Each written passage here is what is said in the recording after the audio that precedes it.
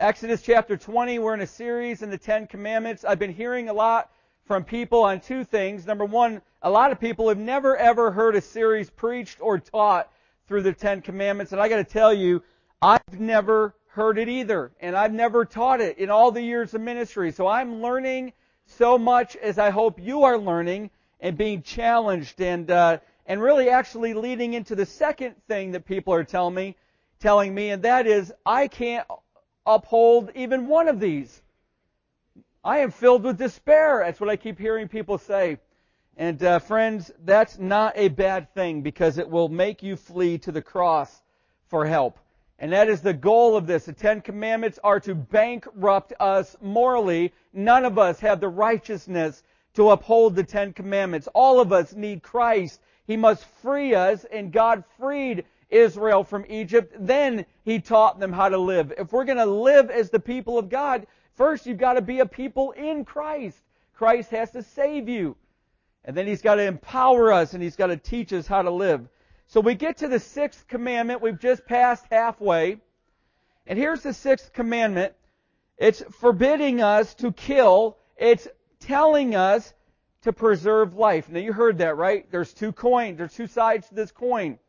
There's the negative, the positive. The negative, don't kill. The positive, preserve life. And that's why this commandment, this is why we're driven to support ministries like the CareNet of the Lehigh Valley, because they're preserving the life of the unborn. It's why we get involved in the Walk for Life coming up in April, because there's 3,300 abortions in America every single day.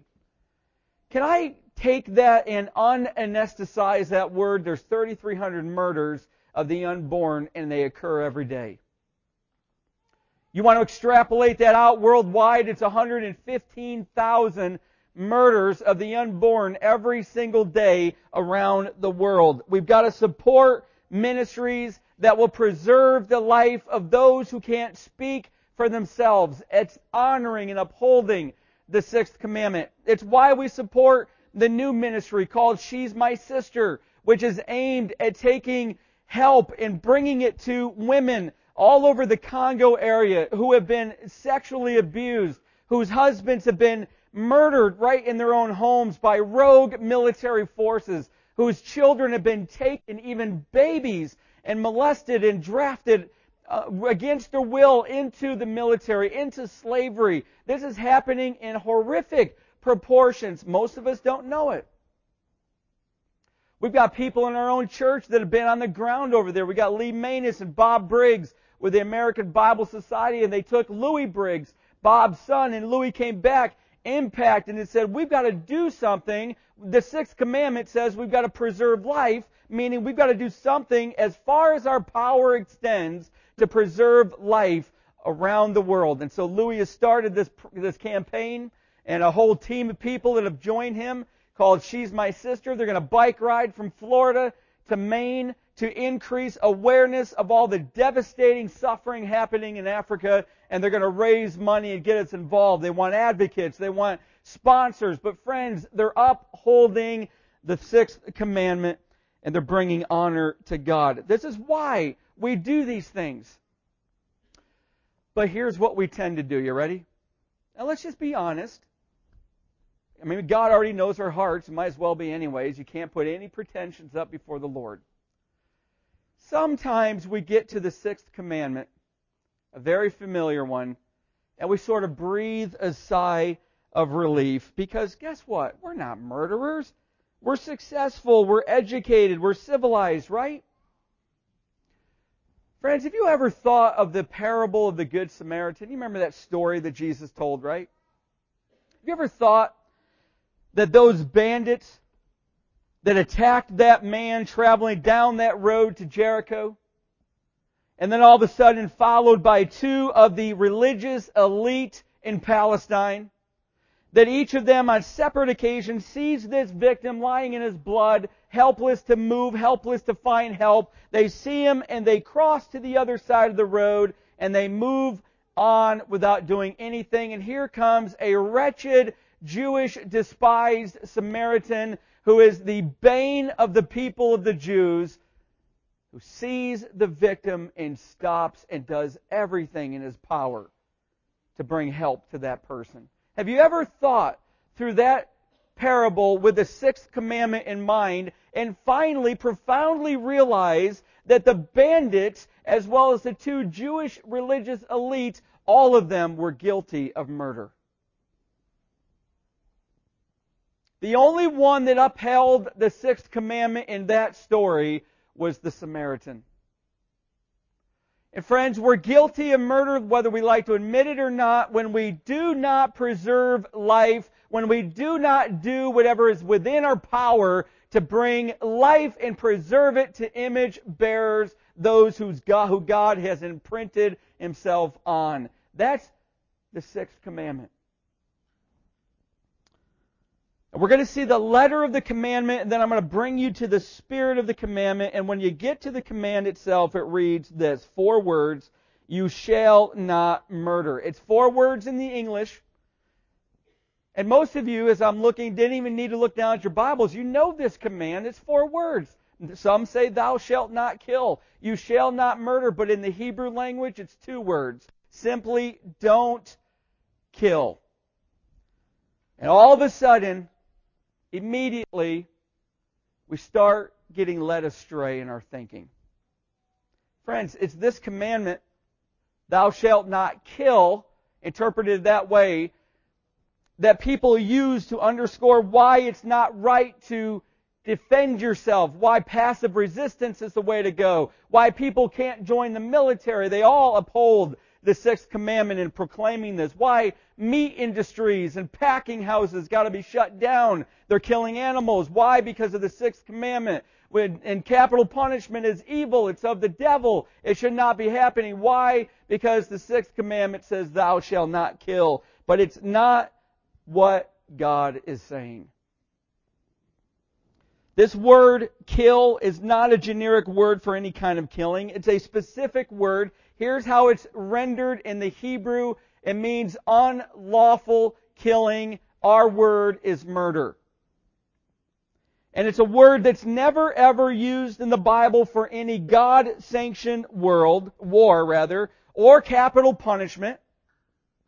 It's not a word used in the Bible for lethal self-defense. The word is always used to forbid premeditated murder, various kinds of manslaughter or assassination. In short, don't kill means no unlawful killing which violates justice. Friends, the sixth commandment was meant to preserve life. And we see this clearly in the area of how the Bible teaches us about capital punishment. You want to know where the underpinnings, the theological beginnings of capital punishment lie? Turn your Bibles or look on the screen. Genesis 9, here's what God Himself says, and for your lifeblood I will require a reckoning. From every beast I will require it, and from every man, from his fellow man, I will require a reckoning for the life of a man. Whoever sheds the blood of man, by man shall his blood be shed. Why? For God made man in His own image. So here's what God is saying. If an animal kills a human being, put the animal to death. If another person kills another human being unlawfully, is where he's going, put the man to death. Why? Because every one of us, every person in the world is made in the image of God. Even that neighbor that you cannot stand is made in the image of God. And murder destroys the image bearer.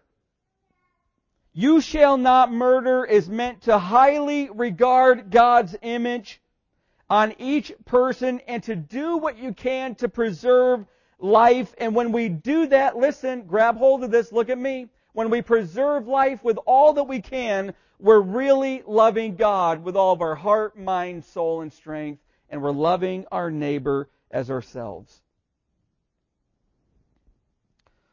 You know, God laid out capital punishment in Exodus 21, and some of you are thinking, well, man, He's the pastor of death this morning. It's important that we see this. God Himself laid it out. It was implemented in cases of murder and child sacrifice, voluntary manslaughter. If you had an ox and you knew the ox was dangerous and the ox broke free and it gored somebody to death, then the ox was to be put to death and the owner of the ox. Capital punishment was for those who bore false witness on a capital charge. All of this in the Bible. Insult or injury to a parent, kidnapping a person, various forms of sexual immorality, various religious offenses like taking the name of God and blaspheming it. And the Jews carried it out in 4 ways. There's 4 ways that the Jews carried out capital punishment. The first was stoning. And immediately in our mind we think, well, a bunch of people from the town grab a bunch of rocks and they start pelting the victim until he dies. That's not what happened. What they did is they took a man who maybe was 6 foot tall, and the rule was you take him to a height twice his own height and you drop him off that height, and if the fall does not kill him, then you drop boulders on him until he dies. It was a form of Jewish capital punishment. Another one was burning. And we think tied to a stake in the midst of a pile of dry wood, but that's not what they did. They took a cloth and they wrapped it around the neck of the victim and they pulled it tight until the mouth was forced open and he was kneeling on a pile of either dung or pitch, and then they poured molten lead down his throat or a wick and set it on fire. And believe it or not, Herbert Lowe, an anthropologist, says it was a fast and merciful death. Beheading was another way. It was done by a sword or an axe where the criminal was tied to a post so that even in his death, his impure, unholy body would not fall to the ground and contaminate the land which was so precious to the Jews, and the axe would take the head from the body. And then finally, strangling, where a cloth was wound around the neck and the ends pulled up until the victim died. Now, I wanted to tell you that not to do what is always happening, I'm finding. I never have anybody as interested in what I'm saying as when I talk about this. You know, your eyes are as big as saucers for some of you. But I wanted to explain to you how capital punishment was implemented so that I could get to what I'm going to tell you right now. Over against the horror of capital punishment, which, by the way, friends, was rarely implemented. Over against the horror of it is clearly seen the mercy of God in Jewish law. Let me explain. God commanded that there would be cities of refuge. If you accidentally killed somebody at work, I can tell you right now what's going to happen. It was duty for the next of kin to the victim to find you and to enact vengeance. And so God commanded, let there be cities of refuge that are established, and you flee to them. And if you make it into that city, then you are safe and you await a fair trial. And the roads to these cities had to be maintained, had to be kept open all year long to make every possibility for the one who might be innocent to find their way to a city of refuge. There were 6 of them. And every Jew that lived in Palestine was only 30 miles. The furthest they could be from a city of refuge was 30 miles. Every opportunity for a fair trial was to be given because life was precious. And you couldn't be convicted. Listen, you couldn't be convicted on anything less than 2 eyewitnesses. Circumstantial evidence was never, ever accepted into a Jewish court.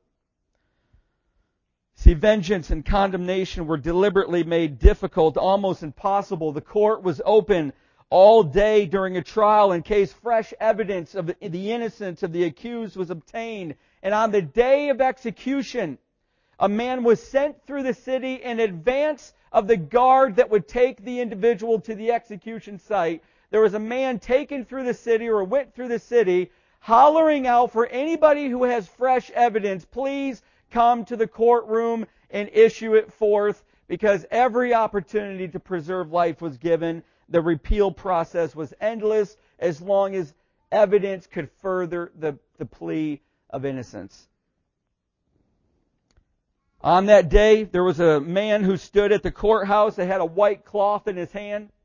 And at the distance of the eye, how far as you could see towards the execution site, would be another man on horseback. And if evidence came in last second that the person was innocent, he would wave the white cloth. The man on the horseback would ride as fast as he could, galloping to the execution site and stop the execution, bringing him back to the courthouse to begin the process of appeal again.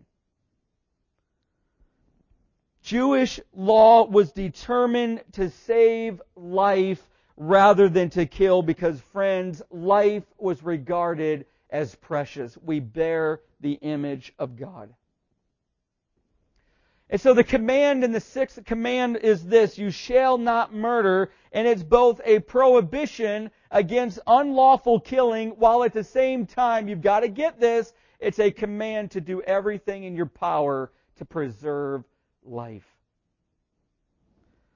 But let's leave the letter of the law and let's travel to the spirit of the law, and we're going to go forward to the day of Christ and let Jesus Himself interpret this command, and He does so in Matthew chapter 5. And we'll be here for the rest of the message. Matthew chapter 5, Matthew's the first book of the New Testament, and in chapter 5, verse 21, Jesus is speaking. And friends, this is incredibly interesting and incredibly convicting. You have heard that it was said to those of old, you shall not murder, and whoever murders will be liable to judgment. Friends, this was well taught to the Jews, but there was a major, major problem in Judaism in the time of Christ. In fact, listen, let me help you understand it by moving you centuries forward to the 16th century, to the church, because the same problem was active then. You see, in the 16th century, the Bible was translated into Latin. And Latin wasn't the language of the common people. Nobody but the educated and the elite and the priests knew how to speak Latin. So you would go to church, and friends, listen, you don't know what a privilege you have. Nobody carried these under their arms. Nobody had copies of the Bible because you just couldn't read it. So all of the authority was invested upward into the priests and the leaders of the church, who alone could interpret the Word of God for you. That's why the church hated Tyndale. That's why the church hated Martin Luther. To reduce that authority to the hands of the common people, they thought was a threat to them. That's why many were burned at the stake. The same problems occurring, though, and many don't know this, but it's prevalent in the times of Christ. You see, the Old Testament Hebrew, most of the Bible in the Old Testament is written in Hebrew, some sections in Aramaic. But friends, the Jews lost the command of Hebrew during the exile. So most of the people, the common country folk of Jesus' day, spoke Aramaic and a spattering of country Greek. 250 years before Christ, the scribes interpreted the Old Testament into Greek, but to purchase a Greek version of the Old Testament was a huge endeavor, both expensive and heavy and bulky. Nobody was going to the synagogue with the Old Testament Bible under their arms. You don't realize what a gift we have in owning your own Bible and having the privilege of access to the very words of God. Take advantage of it. But what happened in Judaism in the time of Christ is the same thing in the 16th century. The power and the authority was invested upward to the scribes, who were Jewish lawyers, and the Pharisees, who were the police that enforced the laws of the scribes. And all of a sudden, the people began to develop. They know best. They know what the Word of God's saying. We've got to listen to them. They are the authority. And all of a sudden, the traditions of the scribes and Pharisees became just as authoritative as the Word of God itself, and in many cases more so.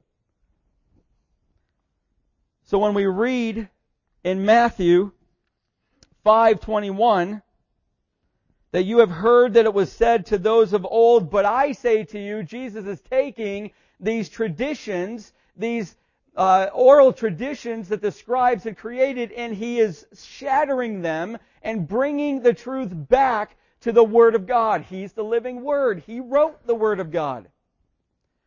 Friends, this is what was so astonishing about Jesus to the common people. You see, the Jews, the scribes, the Pharisees, they put their authority in their interpretation of the law and their traditions. Jesus' authority came from Himself. I tell you, not Rabbi so-and-so tell you. This is what Mark says. The people were astonished at His teaching, for He taught them as one who had authority. His authority was in Himself, not as the scribes who were always quoting other rabbis and quoting their traditions. And the scribes had reduced the sixth commandment to just the literal act of murder, the act of unlawful killing by your own hand. And like us today, it was one commandment that they could say finally, I've never broken it, I've never killed anybody. And what that can tend to do in us is it creates a sense that I am okay with God. The Bible calls it self-righteousness. And it also says our self-righteousness is like dirty rags in the sight of holy God. None of us are filled with our own righteousness, for everything that we do falls short of the standard of God, falls short of the glory of God. So Jesus says to them, to the crowd, the Sermon on the Mount, who you've heard so much about, you shall not murder, and whoever murders will be liable to judgment. And I'm telling you right now, the scribes and the Pharisees were saying, Amen, Jesus, you go. That's exactly right. That's what we've been saying. They knew the penalty. They knew the judgment for murder. It was laid out in Numbers 35. And friends, listen, many of them probably even sat on that judgment court. You will be liable to judgment. Here's how it looked. Little towns, 150 people and less, had a judgment court of 3 men in their town, and those were the ruling body. If you had a larger village, then your judgment court, what you're liable to, was consisting of 7 men. And if you had a large city, and Jerusalem was an example of this, when Jesus was pulled the morning before He was executed, when He was pulled before the priests and the scribes and the Sadducees and the Pharisees, it was a Sanhedrin, and there was 23 men on that court. So you will be liable to judgment means you're going to have to appear before this ruling body that dispenses justice. And then comes the word but. Now look at your text. But I say to you that everyone who is angry, he's still explaining the sixth command. Everyone who is angry with his brother will be liable to judgment. The Pharisees said, you who murder will be liable to judgment. Jesus says, anyone who's angry with your brother will be liable to judgment. Wait a minute, Jesus. Did we just hear you right? Did you just say that my anger with another person is morally the same as murder? The answer is yes. Can I tell you, I spent an entire week trying to find a way around this. I struggle with anger. Don't you struggle with anger? There's a reason that David Paulison, an extraordinary counselor, book writer from Westminster, says in his estimation, very unscientific, 95% of our anger is unrighteous.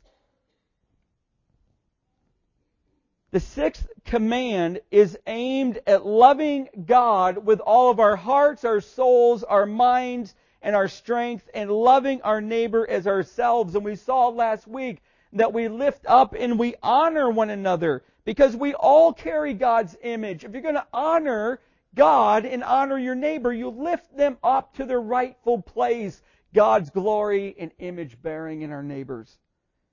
And murder destroys that image in another human being. But friends, this is where Jesus is going. He's saying that we harm and we destroy that image way more than just by our hands. Did you hear that?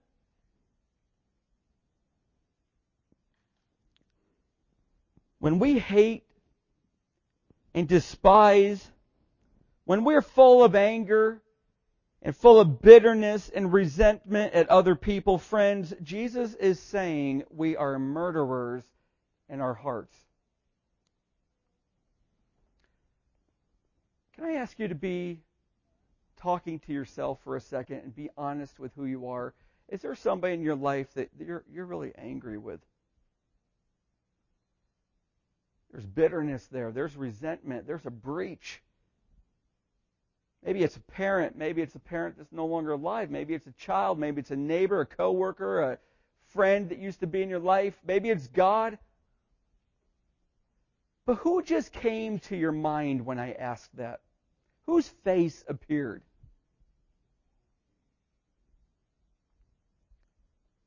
This commandment's about you and that person. It's always been tempting for people to try and explain away the force of Jesus' words. Here's how they do it. Some scribe saying, no way could Jesus be saying that all anger is murder. I'm going to add the clause, without cause. So some of your Bibles actually say that. Friends, I got to tell you, the best and most reliable manuscripts do not have without cause or without a cause in it. And so people shift to another rationale. Well, Jesus became angry. Look what he did in the beginning and the end of his ministry. He created a whip in one of those occasions and drove the merchants out of the temple. I don't think he was in a good mood when he did it. Zeal for his father's house was consuming him. That's anger. And then a little later we see in Mark 3 that he got really angry in a synagogue because there was a guy there with a withered hand, and the Pharisees weren't wanting him to heal him because it was a Sabbath. And Jesus got really angry. How can you not care about the man who is suffering? Why are you more cared about your traditions? And then we get to Matthew 23, the last week of Christ.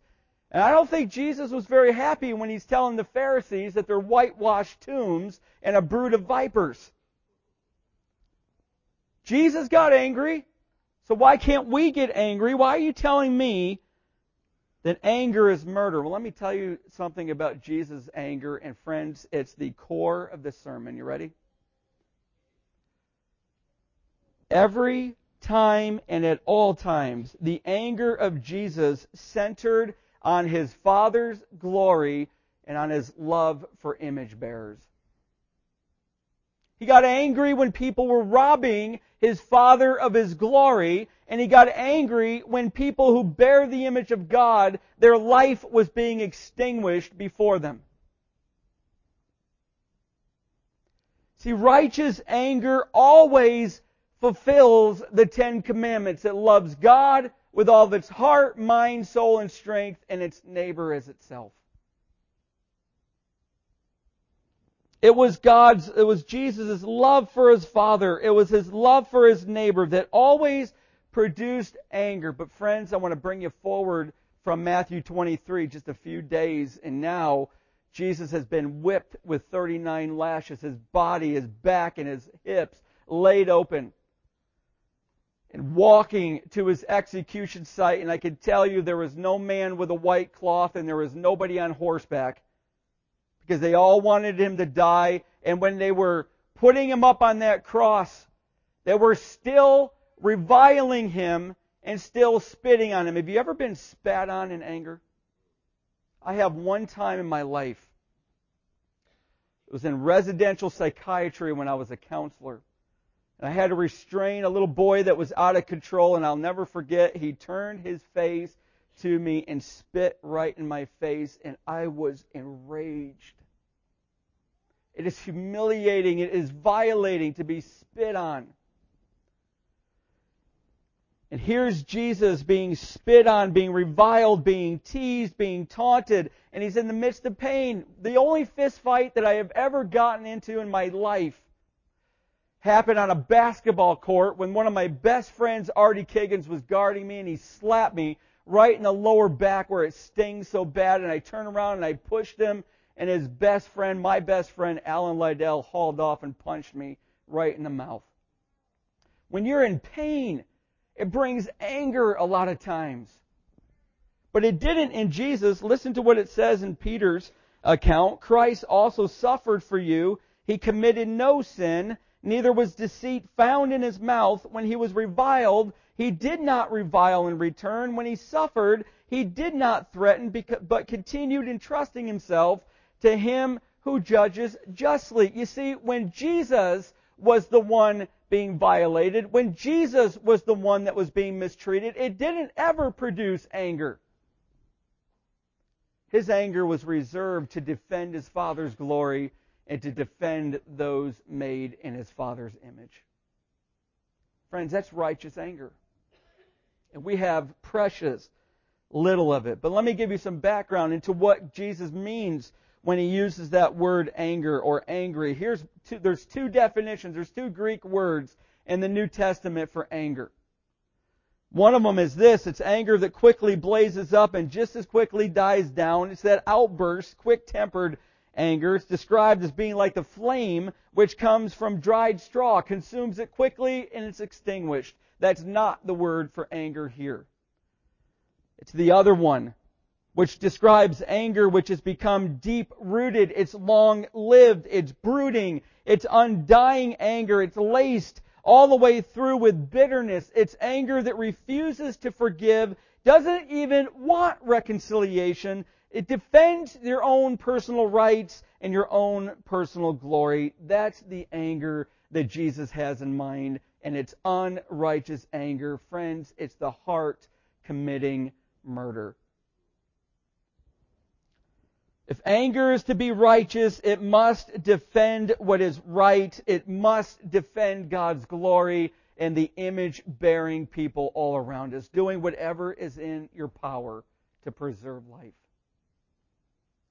And Jesus explains this further. He says, whoever insults his brother, I like the other translation, it's a little easier. Anyone who says to his brother, Raka. Remember I told you that parts of the Old Testament were written in Aramaic? This is an Aramaic term, Raka. It means empty-headed. It's a term of malicious abuse. It was a slanderous term, somewhat similar to somebody in anger calling another person a bonehead or a brainless idiot or a jerk.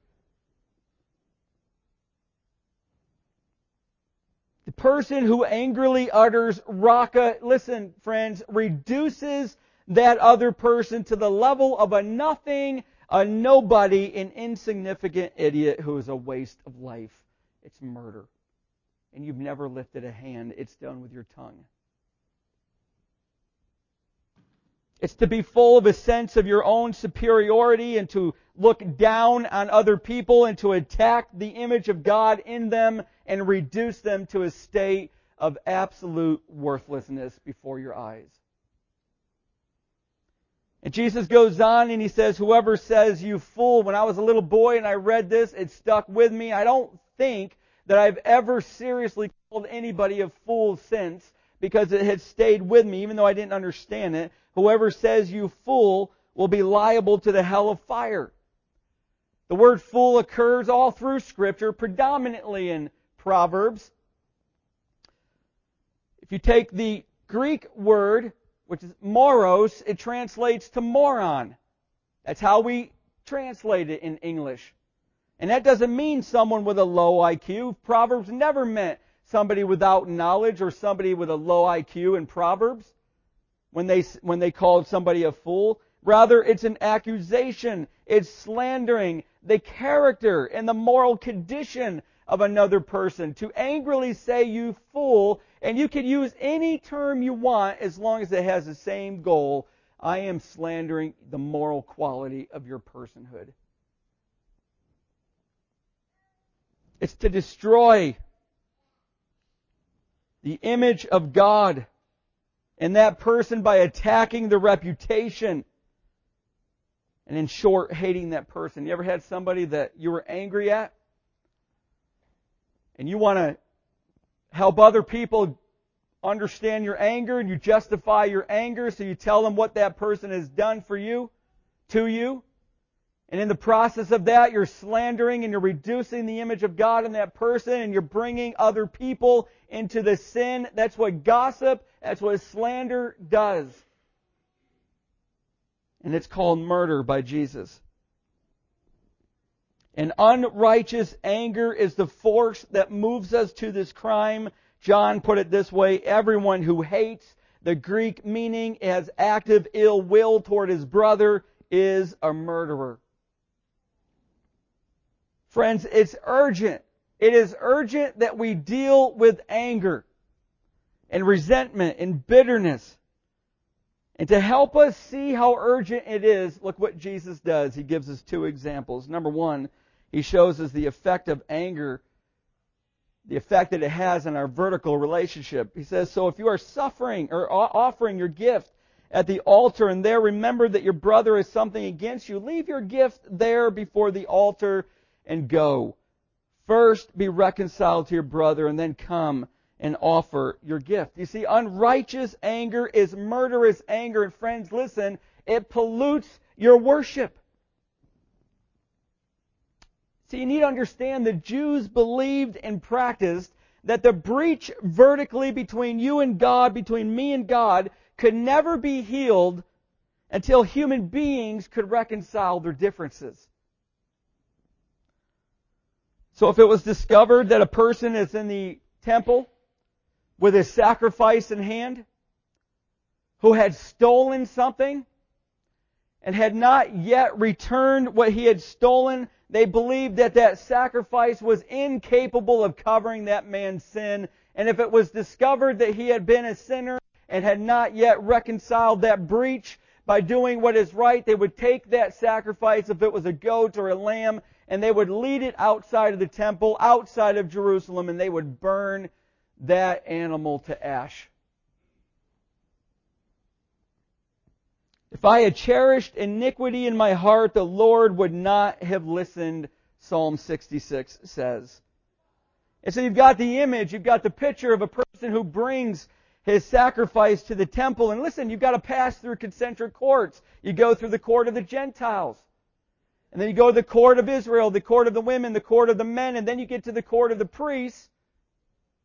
And there's a railing there because you can't go beyond that if you're not a priest. So here you are against a railing with your sacrifice, and you're waiting for the priest to come to you to either give you the knife so that you could slice the throat of that lamb, or the priest would do it and collect the blood. But you've got your hands on the lamb ready to transfer and confess your sins onto the scapegoat. And all of a sudden, Jesus says, you remember, hey, you've got a friend you haven't talked to in a year.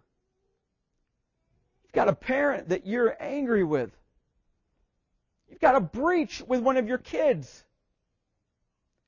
You've got an issue that's not yet been settled between you and a coworker, and Jesus says, hey, leave the offering there because God doesn't want it.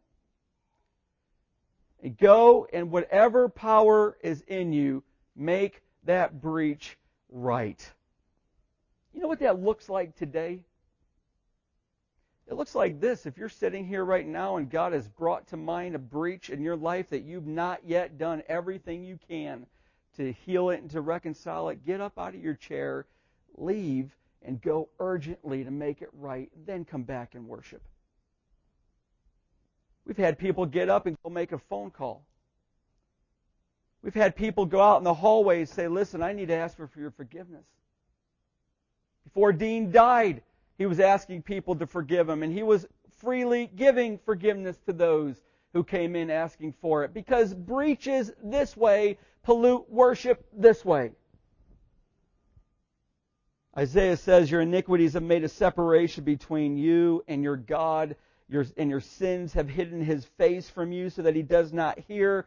For your hands are defiled with blood, not just hands physically, it's metaphoric, and your fingers with iniquity, and your lips have spoken lies, your tongue mutters wickedness. We murder in our hearts with anger that brims and simmers, and it pollutes our worship with God. Husbands, let me tell you something. Peter tells us there's a reason sometimes God is not listening to your prayers, that your prayers are hindered because you're not, and I'm not, treating our wives with gentleness and love. Make it right, and then come back and pray. But it's not just vertical. Jesus gives us one more illustration, example that says, hey, your anger is affecting you on the horizontal. You can't love God with all your being, and you can't love your neighbor as yourself because of your anger. He says, come to terms quickly with your accuser while you're going with him to the court. You know why he said that? It was not uncommon. This is debtor's court. This is a debt that he's talking about. It's not uncommon that if I owe you money and I'm not paying you and you've been coming back over and over and I'm not paying you, that you come up to me and you grab the front of my robe and you twist it until I can barely breathe and yank me and drag me into court. That happened all the time. And Jesus says, while you're being dragged to court, don't wait till you get before the judgment council because they're not going to have mercy. You better deal with it now and get this breach healed and get the anger and the bitterness and the sin out of your heart. And he's not talking here about a human judgment council. He's really telling us you're going to stand before my Father, the judge. And right now, this life, whatever days we've got left, is our journey to that judgment council. Make sure when you stand before Him, that breach has been closed and the anger is out. Friends, anger is separated from danger by one letter. It is lethal to your soul. And if it's not expunged from the heart, it will eventually put all of us into a prison. Look at what he says at the end of that. You will never get out until you have paid the last penny out of what, he says before that, you're going to be put in prison. Anger is a prison. Bitterness is a prison. It defiles many. And there's one key to the door of a prison of anger. You ready? Forgiveness. That's it. Friends, there is no other key. You've got to forgive. I've got to forgive freely. And we've got to ask for forgiveness. Paul says, be angry and do not sin. Do not let the sun go down on your anger. Why? Because you're going to give an opportunity to the devil. Unrighteous anger makes it impossible for us to love God with all of our heart, soul, mind, and strength. And we cannot love our neighbor as ourselves. Why? Because anger is murder. Deal with your anger before it can root itself into your soul and put you in prison. Friends, are you angry with someone? Not that quick outburst anger. Is there a settled anger in your heart and in unforgiveness? Friends, deal with it. It is urgent today because it's polluting your worship. It's polluting your love with your neighbor. Lord, thank you for your word. This is hard. Pray for my friends, many of whom are struggling with this. God, I pray for mercy. I pray for help. I pray for your grace, that you would move them to be able to freely forgive and unlock the door of the prison that they're in. They could walk out of there and live freed as free people to serve you and to worship you and to love you with all of who they are and love their neighbors themselves. God, I pray for that in Jesus' name. Amen.